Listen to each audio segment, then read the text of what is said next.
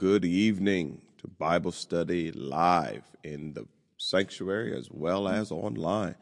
So, of course, comment, like, and share. It's always good to come before you and to be with you in this space, this Bible study space where we try to slow down and go over what we went over Sunday. So, always great to see you online and appreciate those who stay online, sharing, commenting, doing all that. We appreciate you.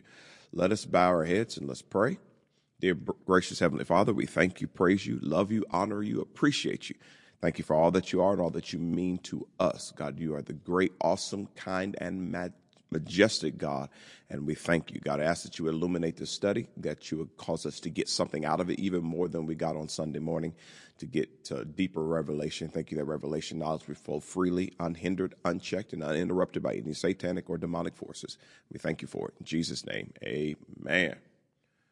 All right, so Sunday the sermon was the last laugh. The last laugh. And that's a phrase that's common to us, but the phrase originated with something more like this: he who laughs last laughs loudest. A couple different variations of that phrase.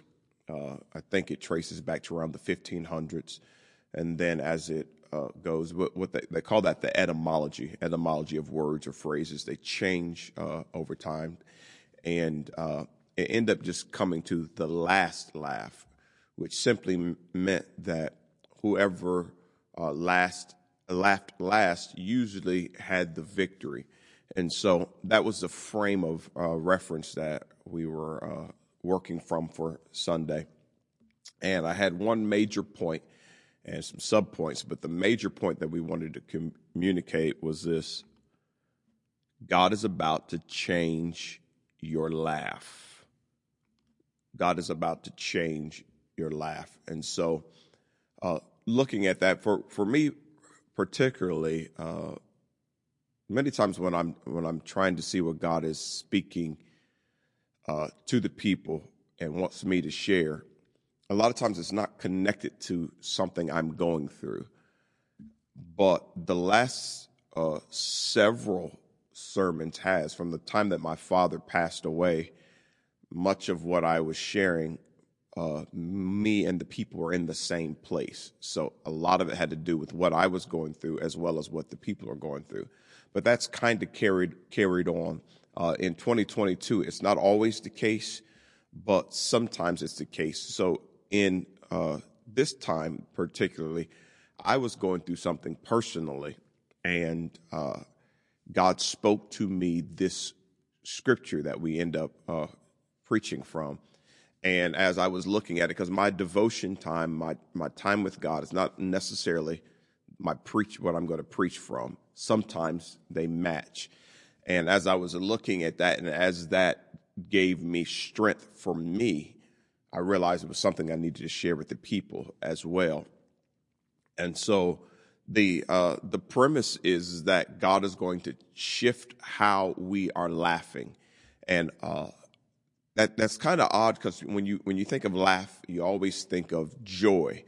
But I was trying to prove that there are different types of laugh, and then we go to the scripture to show it. So what we did is this: we talked about comparing laughs. So there is a difference between the first laugh and the last laugh. So the focus for us is the last laugh, but let's look at the first laugh. And this is not normally things that you compare. You normally don't compare laughs as a laugh number one, laugh number two. But I was going to scripture and looking at a laugh that was not the proper laugh versus a last laugh. And so that's how we broke it down. So using synonyms, which I often like to use because it helps us paint a picture. So the first synonyms that we use were this: first laugh synonyms: dismiss, make a joke of, make light of, refuse to acknowledge, overlook, turn a blind eye to, discount, ignore, disregard, shrug off, brush aside, scoff at. So that is the first laugh. And in thinking of that, those words normally aren't connected with laughter until you understand the jaded, sarcastic laugh, that it's actually a laugh born out of pain more than a laugh born out of joy. And the point that I was making is, many of us, if we're honest, we sometimes get stuck in that laugh when we're in the process of waiting a long time for things to come about. Really, even though I was speaking of laughter, first laugh, last laugh, really the foundation of the message really is a message about patience and promise. It's about when you have a promise from God and you're forced to be patient because the one who promised you hasn't brought it about yet. What happens is your patience becomes to be at test.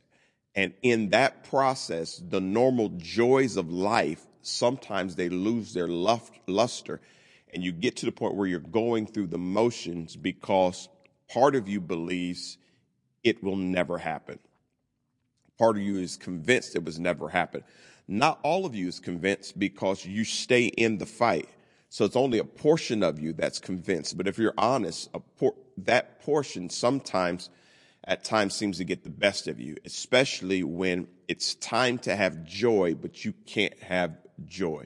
So what happens is, someone may be positive about something, but on the inside, you're negative about it. Let me use this example. So let's say that you had a recently failed relationship and you're in the office and someone new comes in talking about their new boyfriend or their new girlfriend, or let's say you're a woman and flowers comes in for somebody else and they're so excited, but on the inside it was like, yeah, he started off giving me flowers too.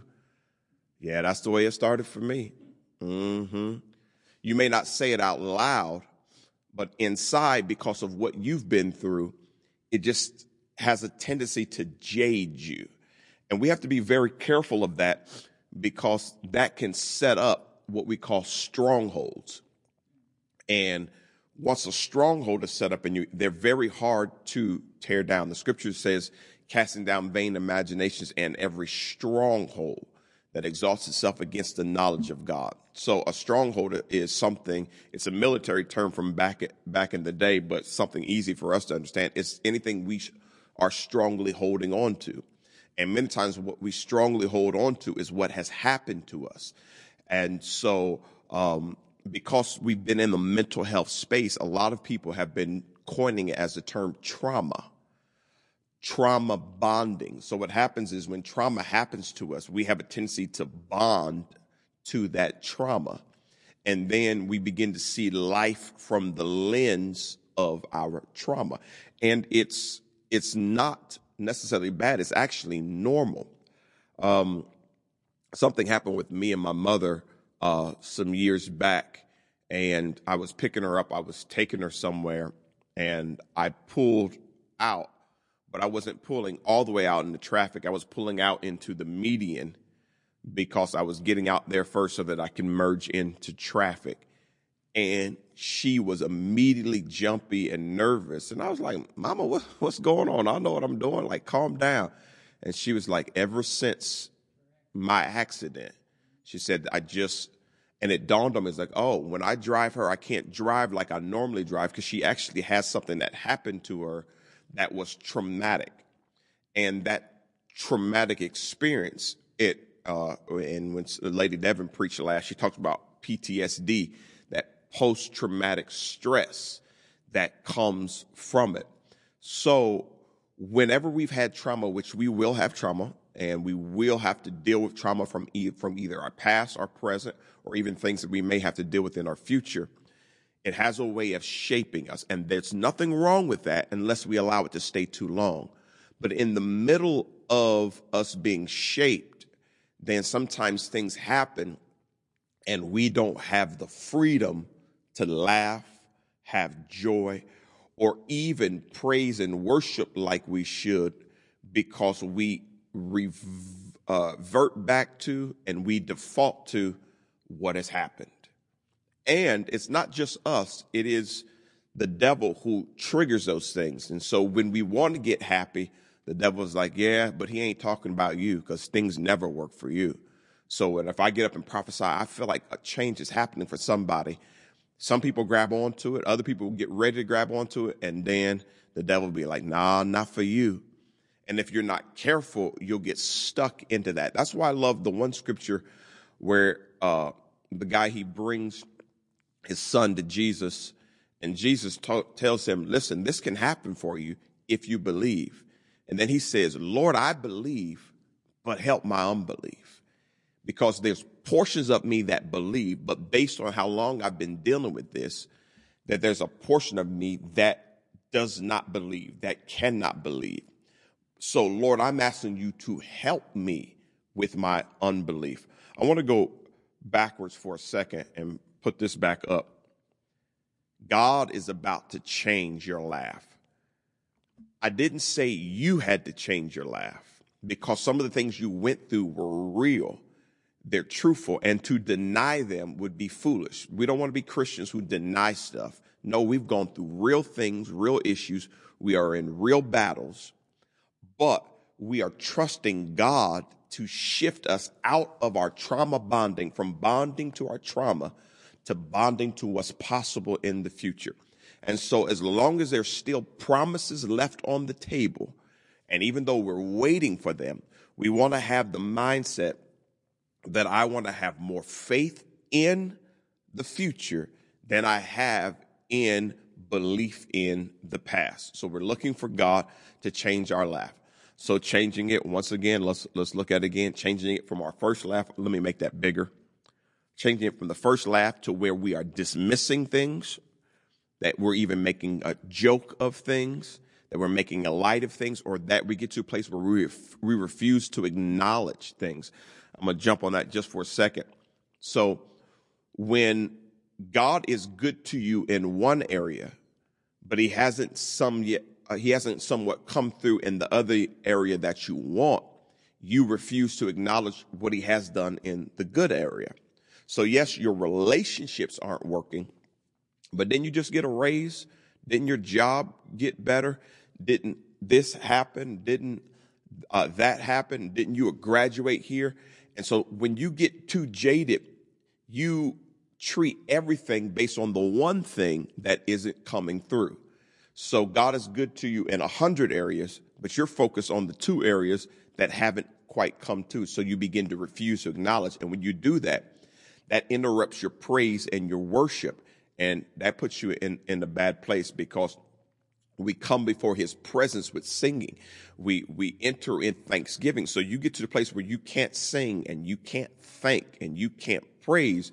You're putting yourself at a distance from his presence, and it is his presence that's going to bring the promise. So you don't want to get in that place. So we have to grow from that.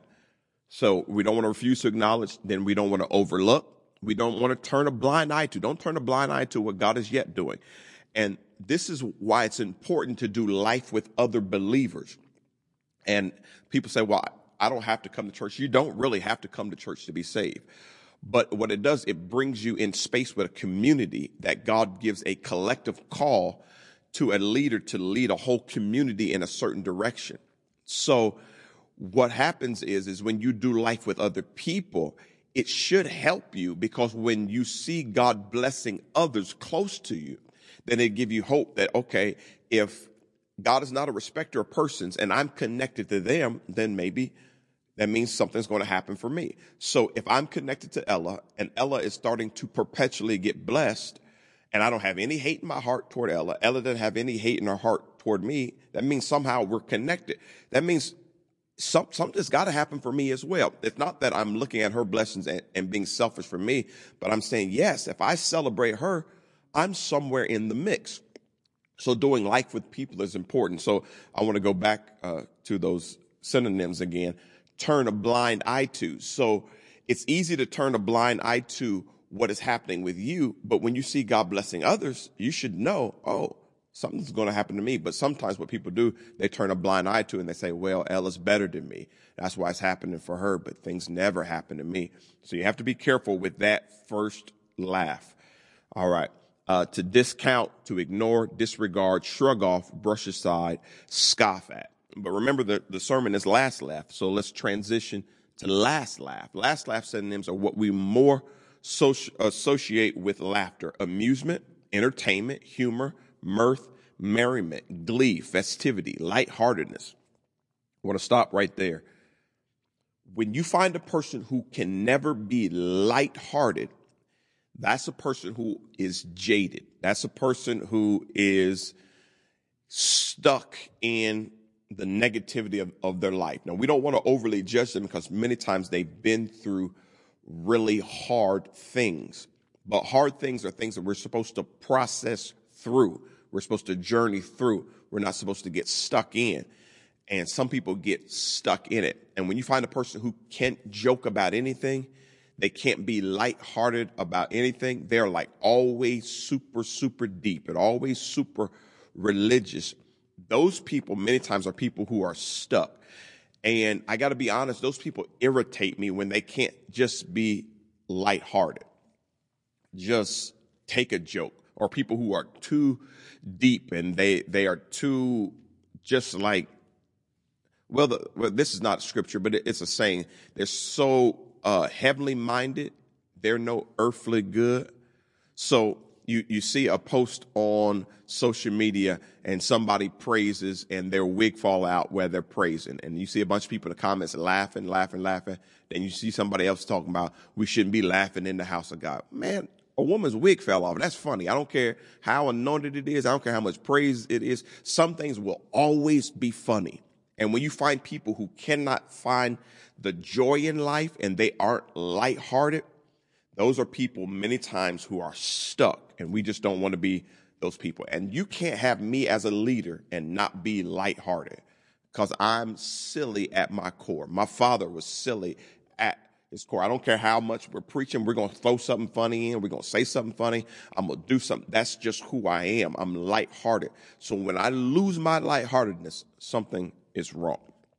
All right, so lightheartedness, fun, enjoyment, pleasure, delight, and joy. Another point I need to make, some of the reasons why some people don't attend church is just too stuffy. There's just no joy. There's no fun.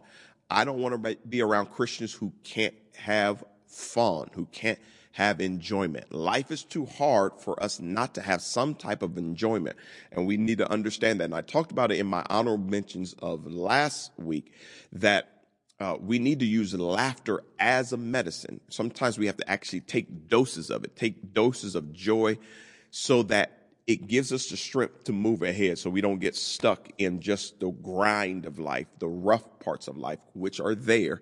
And we talked about that last week as well. Life is hard. We have to manage our expectations. Everything's not going to be a 10. So since we know that, we need something to balance us, and laughing helps us balance us.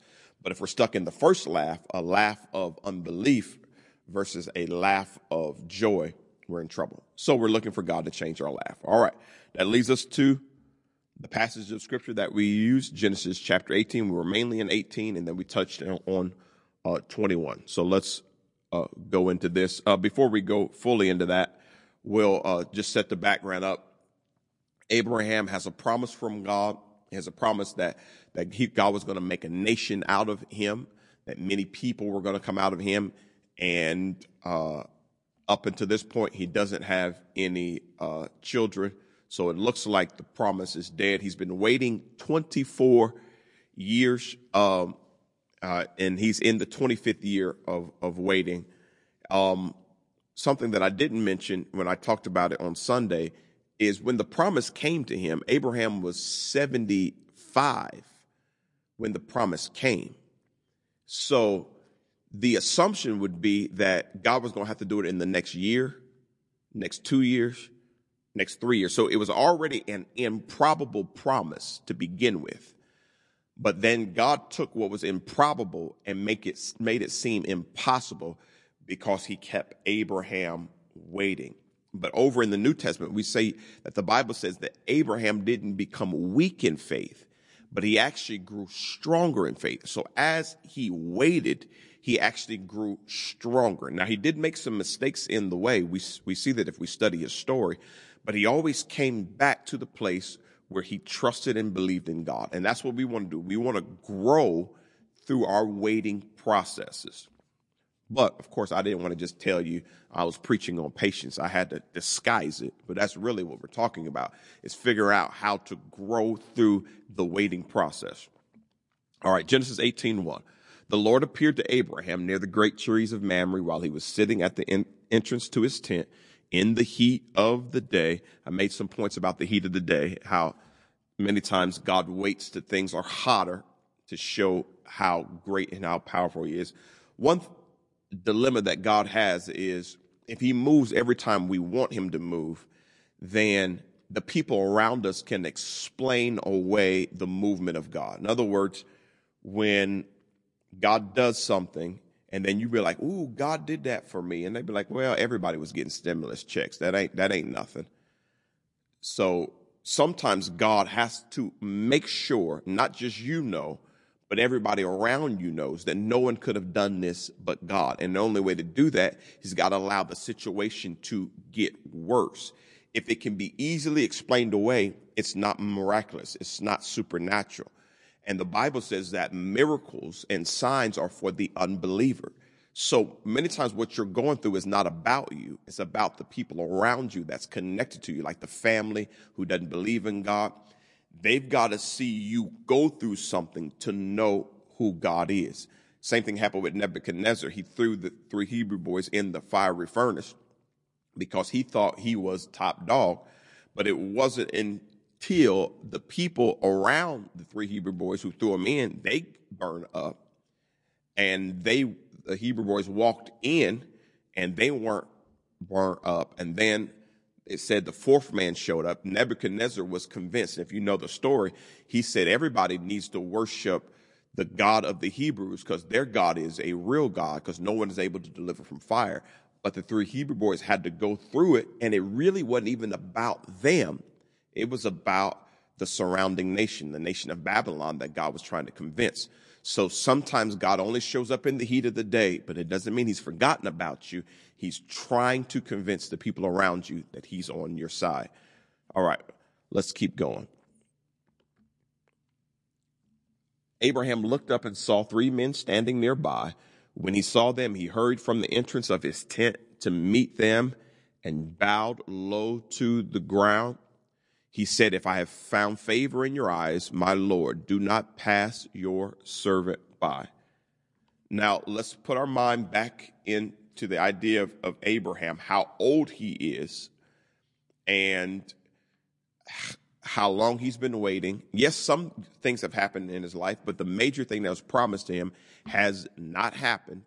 So he could have had an attitude and just not cared about. Like, I don't care if somebody shows up. Some people, I don't know these strangers, like who gives a care? But that's not the way he moved. He was moving entirely different. So I took a lot of subpoints pointing out how Abraham operated. And what I was trying to do was give us the mindset of what we need to do while we are waiting. Waiting is a skill. It is that was another one of my honorable mentions. Waiting is actually a skill. How you wait is important. Many of us are forced to wait, but how you wait makes the difference. When you have children and you know you're going to do something for them, they say that look, I want ice cream. And you already know in your mind, you plan on getting them ice cream, but you tell them, wait until I get done with this. If they get to pouting and acting a fool, ice cream is off the table, because how you wait is just as important that you are waiting. When you tell the child to wait, they don't have a choice because they're young. They can't get up and go get the ice cream by themselves. So they're forced to wait. But if they don't wait correctly, you'll say, look, forget them. Right? You're going to have an attitude. You ain't getting nothing. So don't put God in a place where he has to say that to us. So how we wait is vitally important. So that leads us to these points. We can do this side by side.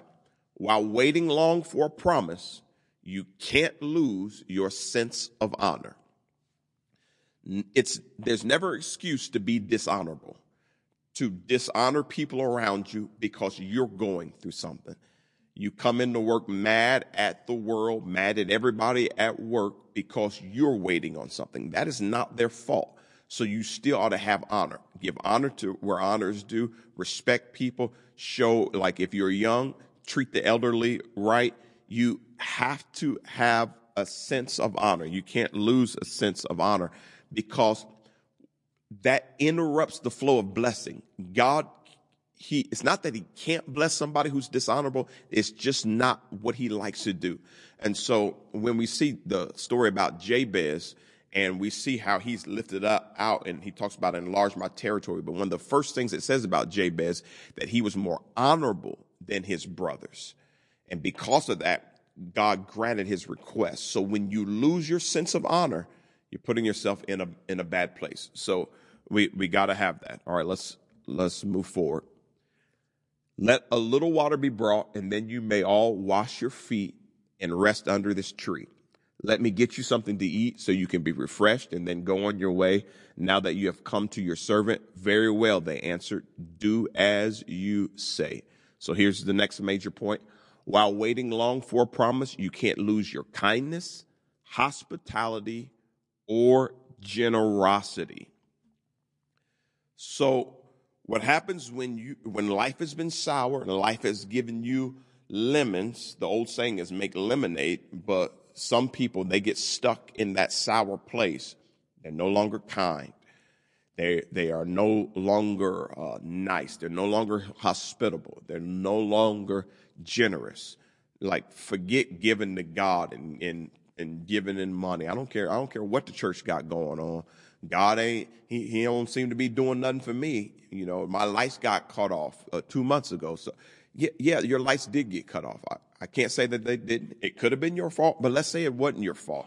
But having that evil mindset is not going to do you any good. It's only going to make you rot from the inside out. So you can't lose your kindness, your hospitality. Another thing I've seen with people, I know a lady that is actually a teacher that I'd heard about who got left at the altar years and years ago. And in her teaching for several years, she was rude to all the boys. She was still jaded at what one man did to her, and she was just rough on anybody of the male gender. But she's in a teaching role, so that's really not the space for you to be in. You can't be treating all these boys wrong because of this. And then any new relationship is going to be hindered because you're stuck in that place. So I know you're waiting, and I know it hurts, but if you lose, let's do it again. If you lose your kindness, your hospitality, or your generosity, really you're just hindering and hurting yourself. So, verse 6. So Abraham hurried into the tent to Sarah quick. He said, get 3 seahs of the finest flour and knead it and bake some bread. Then he ran to the herd and selected a choice tender calf and gave it to his servant, who hurried to prepare it. Before I get to the next point, just once again to back up a little bit. So Abraham encounters these strangers, but there's something about these strangers that Abraham knows there's something about them. And it was good to do good to strangers and people who are on the journey, give them a chance to take aside and rest. So there weren't like hotels as we know of them. The people who owned land at the time, they were the ones who were they were the ones who were good to the foreigner. So if people weren't good to you, you just had to keep moving on. You couldn't stop.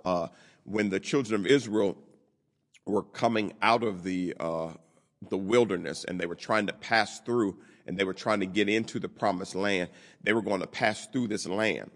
And they asked one of the kings of the land, Moses sent a request, let us rest here, let us eat, let us drink, and as we go on a journey, and we will remember you. And they were like, no, we've heard about you. We heard about what happened to Pharaoh. And they said no. And so they actually fought the children of Israel, and the children of Israel won and beat them.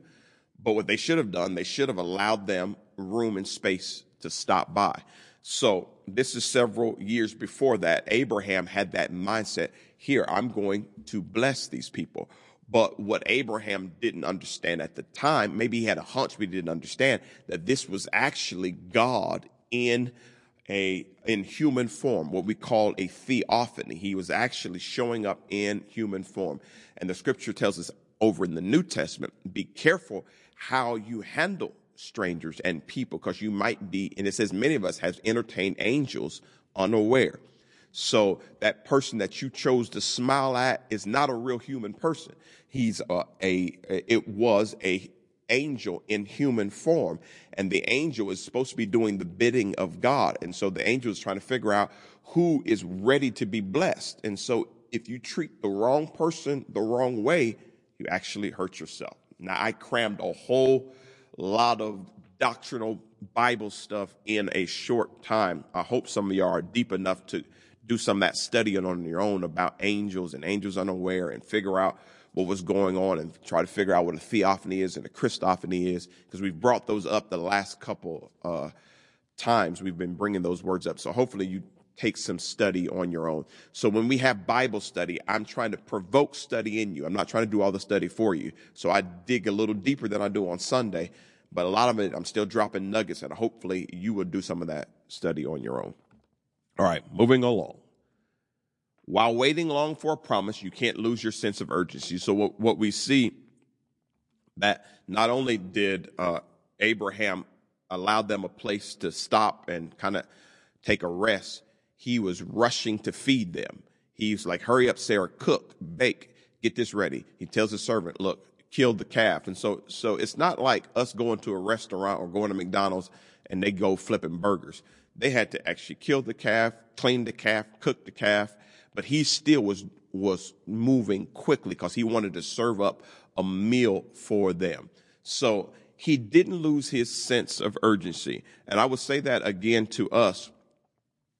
When life has been bad to you, then you have to believe for opportunities to open up. But when opportunities to open up, if you are not urgent, you can miss the opportunity. So God, is not God's job to drag you to a interview.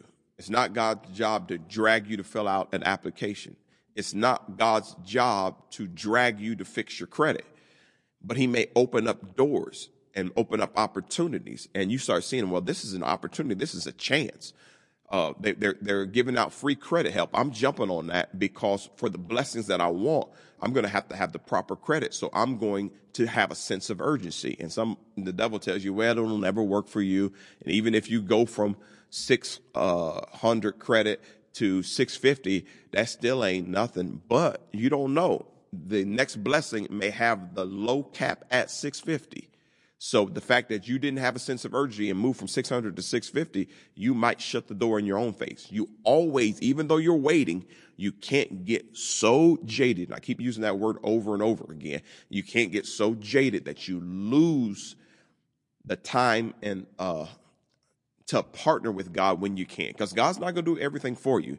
He's going to give you some things, but you're going to have to do some stuff with God. So you got to have your sense of urgency. You can't lose that. All right, 18:8. He then brought some curds and milk and the calf that had been prepared and set these before them. While they ate, he stood near them under the tree.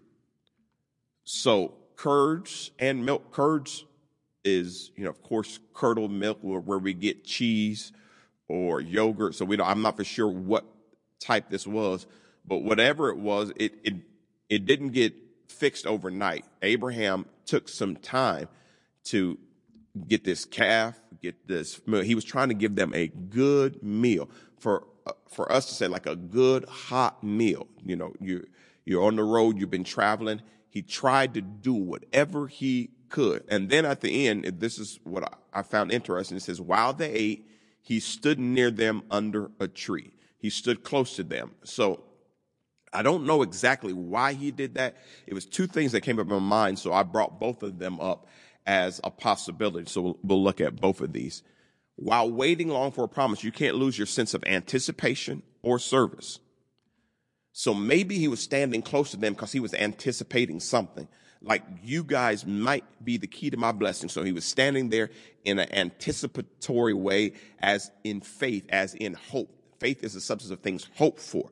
Hope and anticipation come together. So maybe he was standing close to anticipate. But another possibility, he was standing close just to serve. If they need anything, if it wasn't to their liking, he was rushing there to serve.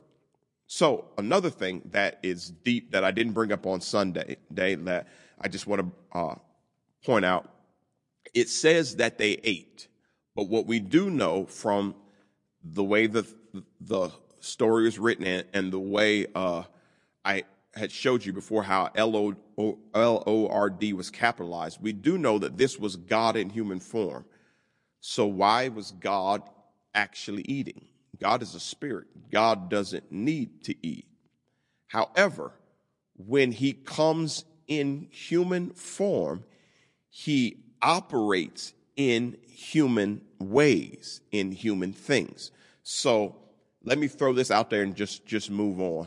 People always say, God don't need my money. God's a spirit. I ain't giving to no church and no preacher because God don't need my money. And he absolutely does not. But when God steps into human form, he operates in human things.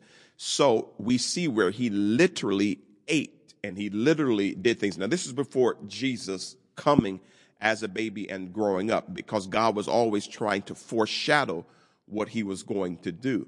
So even in our day and age, God steps into our situation, our time. He steps out of eternity and he steps into time.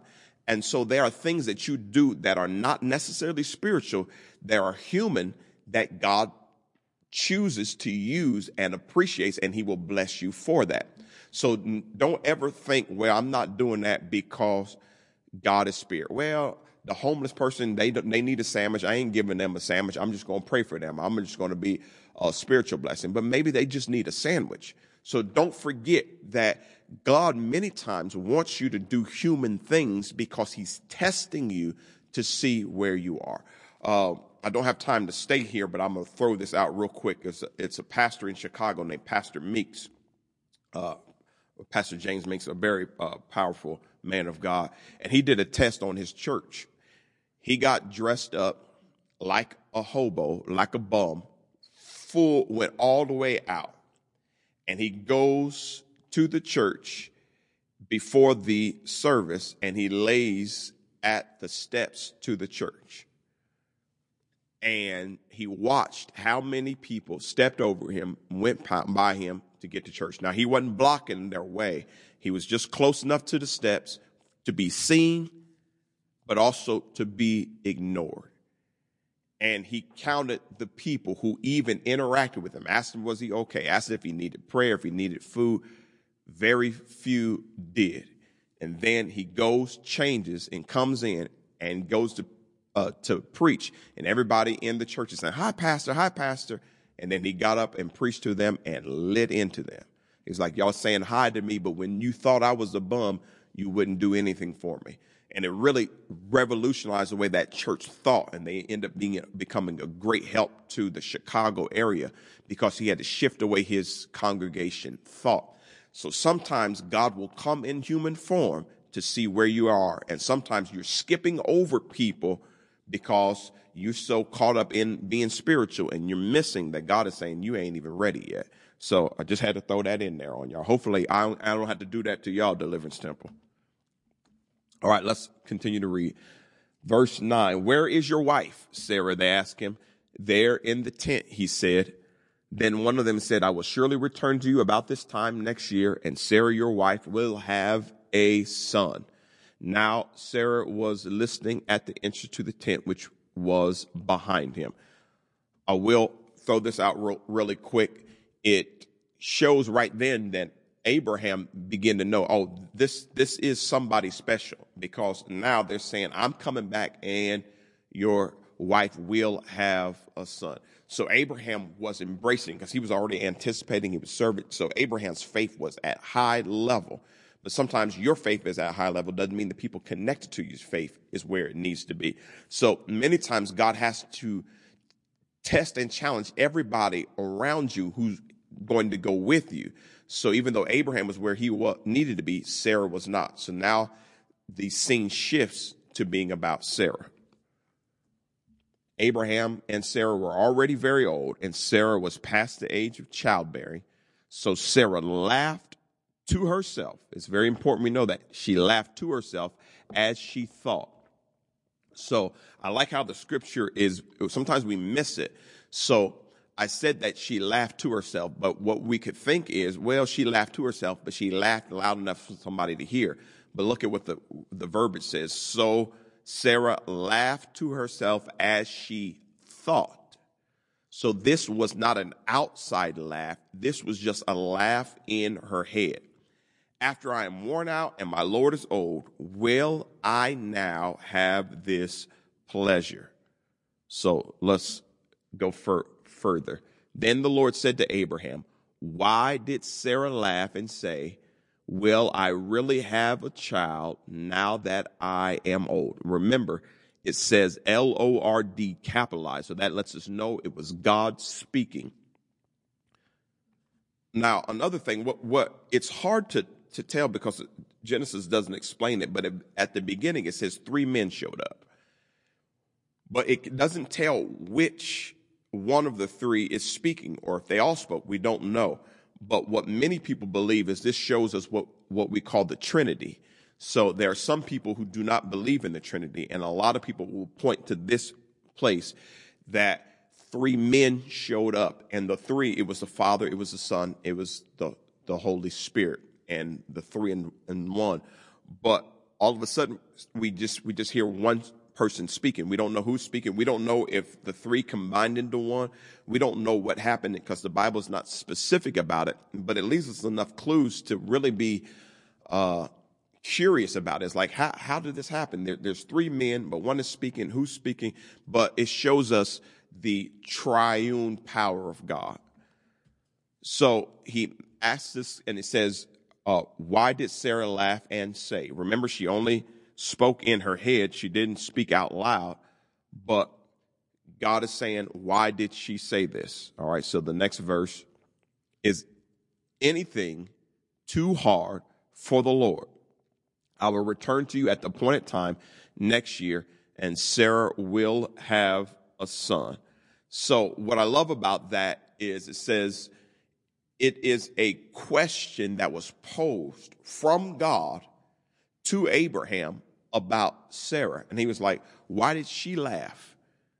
Basically, don't she know who I am? And that's the question that is always asked to us whenever we are waiting long and we are in an improbable, impossible situation. God is asking the same question to us. And when the question is posed from God to us, it shifts how we think about it. Because as long as we're looking at the situation, we're like, yeah, this is too hard. This is too hard for me. I can't do this.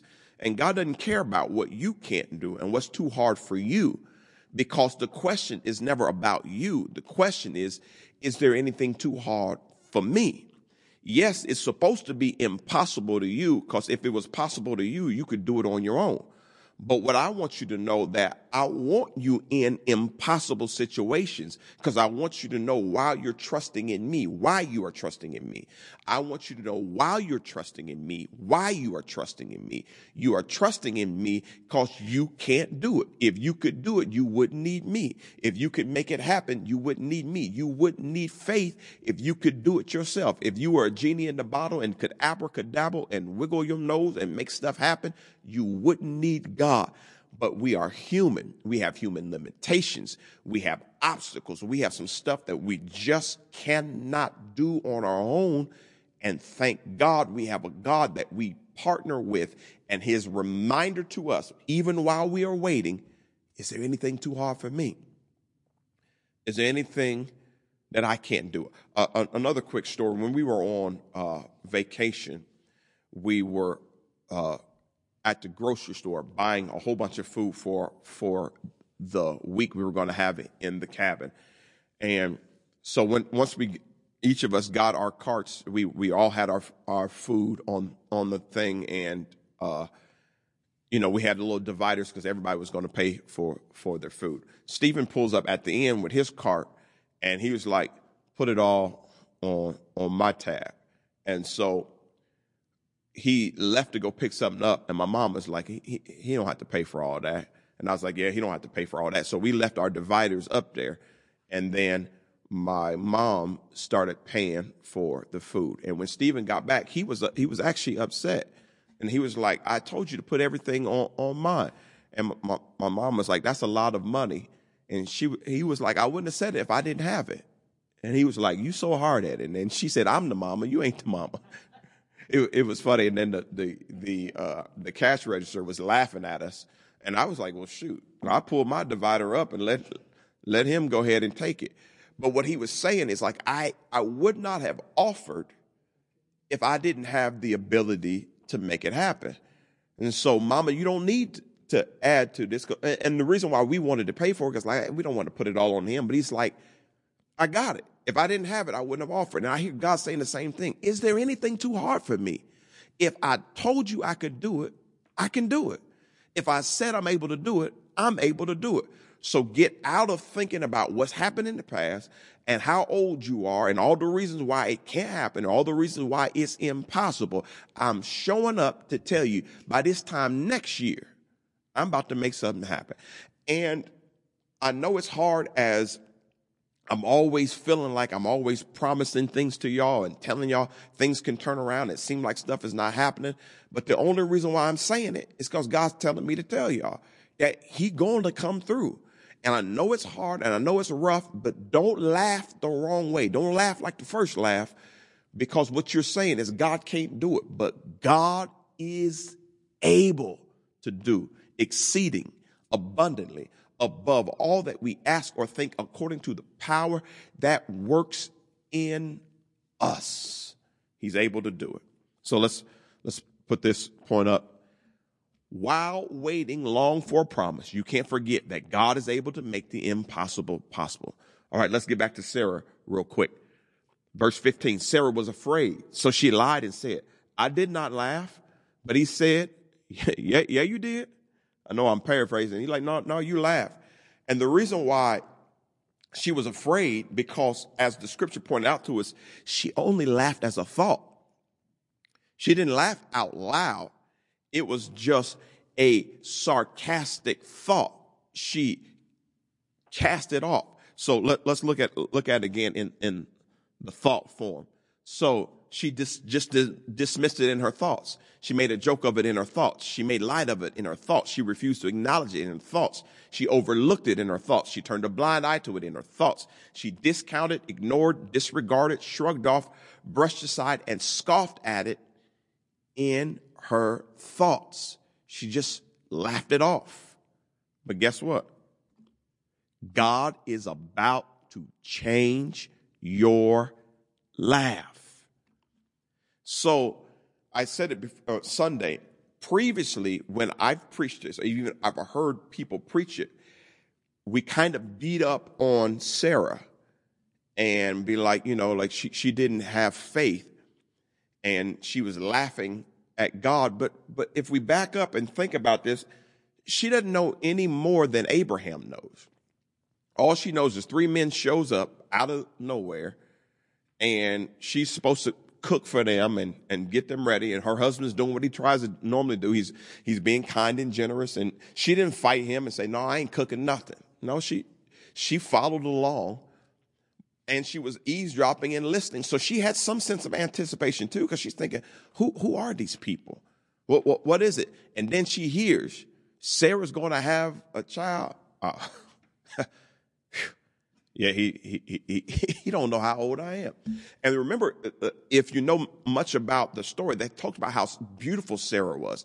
She was even beautiful for her age. So she was like, listen, I may look young, but I'm not as young as I look. And on the inside, I'm dead. How did she know she was dead? She was no longer going through the cycle. So you women understand that she was well past that. So it was really impossible. She wasn't laughing because she was bad. She was just looking at the reality of her life and it's just like, these people are nice people. They don't know what I know. And the question is, was God upset with her, or was God so faithful to her that he was like, I ain't even worried about her laugh. I'm just going to change her laugh. I'm going to switch her from where she is to where I want her to be. So he never punished Sarah. He just said, no, you laughed. I know you laughed, but I'm going to show you how good I am. And so when we fast forward 3 chapters, it shows you exactly what I'm talking about. And the word is so clear. Now the Lord, it's capitalized again, was gracious to Sarah. I'm a grace preacher. I'm not a punishment preacher. So sometimes you laughed when you shouldn't laugh, but God's grace is coming. His grace is also his unmerited favor. Even though you got to the place where you haven't been believing and you was ready to give up, God's grace is about to rest you and change your laugh. No longer are you going to be laughing out of unbelief. God is getting ready to switch it, and he's not going to switch it because you're so good. He's switching it because he's so gracious. Now the Lord was gracious to Sarah as he had said, and the Lord did for Sarah what he promised. The Lord did for her what he promised, but he didn't do it for her because of her. He did it for her in spite of her. So God is going to do some stuff for you, but it ain't going to be about you. It's going to be because he's so good that his goodness is running after us. All my life you have been faithful, and all my life you have been so good. So God's goodness is going to make the difference, not because of you, but because his word is on the line. His character was on the line. It was him that promised. It was him that said it. It's not about you. It's not about Deliverance Temple. It's not about Pastor Andre. It's about God and his word. And everything will fail. Heaven and earth will fail, but his word will last. And if God promised you, God can do it. If God said it, he's got the power to make it happen. If God said he was going to deliver you, he going to deliver you. If God said he going to save your family, he going to save your family. If God said he going to heal your body, he going to heal your body. If God said he was going to give you a husband, he going to give you a husband. It's about him, not about you. And God is about to change somebody's laugh. Woo. If this was Sunday morning, I might have a praise break right there. But I'm going to go ahead and teach on a little because we're getting close to the hour. So Genesis 21:2, Sarah became pregnant and bore a son to Abraham in his old age at the very time God had promised him. So once again, it was about God. Genesis 21:3-5. Abraham gave the name Isaac to the son Sarah bore him, because Isaac means laughter, or he laughs. Abraham was 100 years old when his son Isaac was born to him. Abraham was 100. Sarah was, I believe, 90. So this was totally impossible. But God changed the laugh. Now let's look at what Sarah said to prove it. Let's look at her out of her own mouth.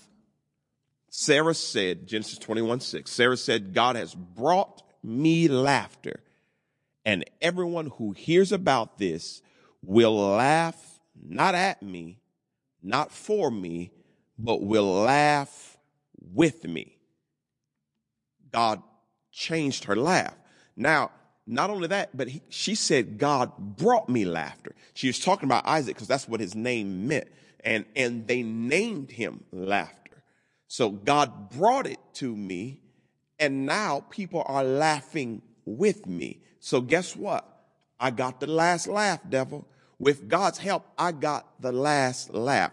And even though I had to laugh last, I'm laughing loudest, because there's nobody to laugh at me. Everybody is laughing with me, because when God changed my laugh, it wasn't just for me. It was for everybody who was connected to me to see that God is good. So let's do this again. Our last laugh synonyms. Amusement. So now I'm laughing out of amusement. I'm laughing out of entertainment. I'm laughing out of humor. I'm laughing out of mirth, merriment, glee, festivity. My lightheartedness has come back. My fun has come back. My enjoyment has come back. My pleasure has come back. Sometimes people act like Christians can't have pleasure. Yes, I'm going to have some pleasure. And the reason why some of y'all want to get married is so you can have some pleasure. And you need to be having some pleasure, delight, and joy. Yes, we have been in difficult seasons, prolonged season of waiting and patience.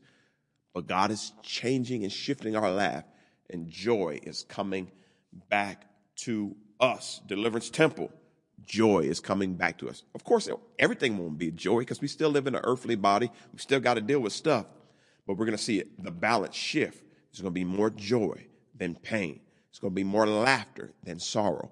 That's where we are headed. So I'll say this for us. Lord, change my laugh. We confessed this on Sunday, and then we made this confession. Actually, we confessed this 3 times, so I'll just do it. And at home, you can do it if you desire, or you can type it however you want. We'll just do this 2 more times. Lord, change my laugh. And Lord, change my laugh. And then we added this confession as the end. Lord, give me the last laugh. Lord, give me the last laugh. Lord, give me the last laugh. Even though it's typed my, it was supposed to be give me the last laugh. All right, let's pray. Dear gracious Heavenly Father, we do thank you once again for transformation, revival, healing, and forgiveness. And so, God, we pray that we would have the last laugh. You have the final say in our life. The devil gets no glory. We are winners in you. And whatever we don't seem to get on this side, we'll get it on that side in heaven. So we always win. And we thank you for it. In Jesus' name, amen and amen. God bless you. We thank you. And just want again to say I appreciate all of you, especially those of you who consistently connect online and share and all that you do, and those who come in the building. God has taken us somewhere, and when we get there, we'll be doing a whole lot of laughing.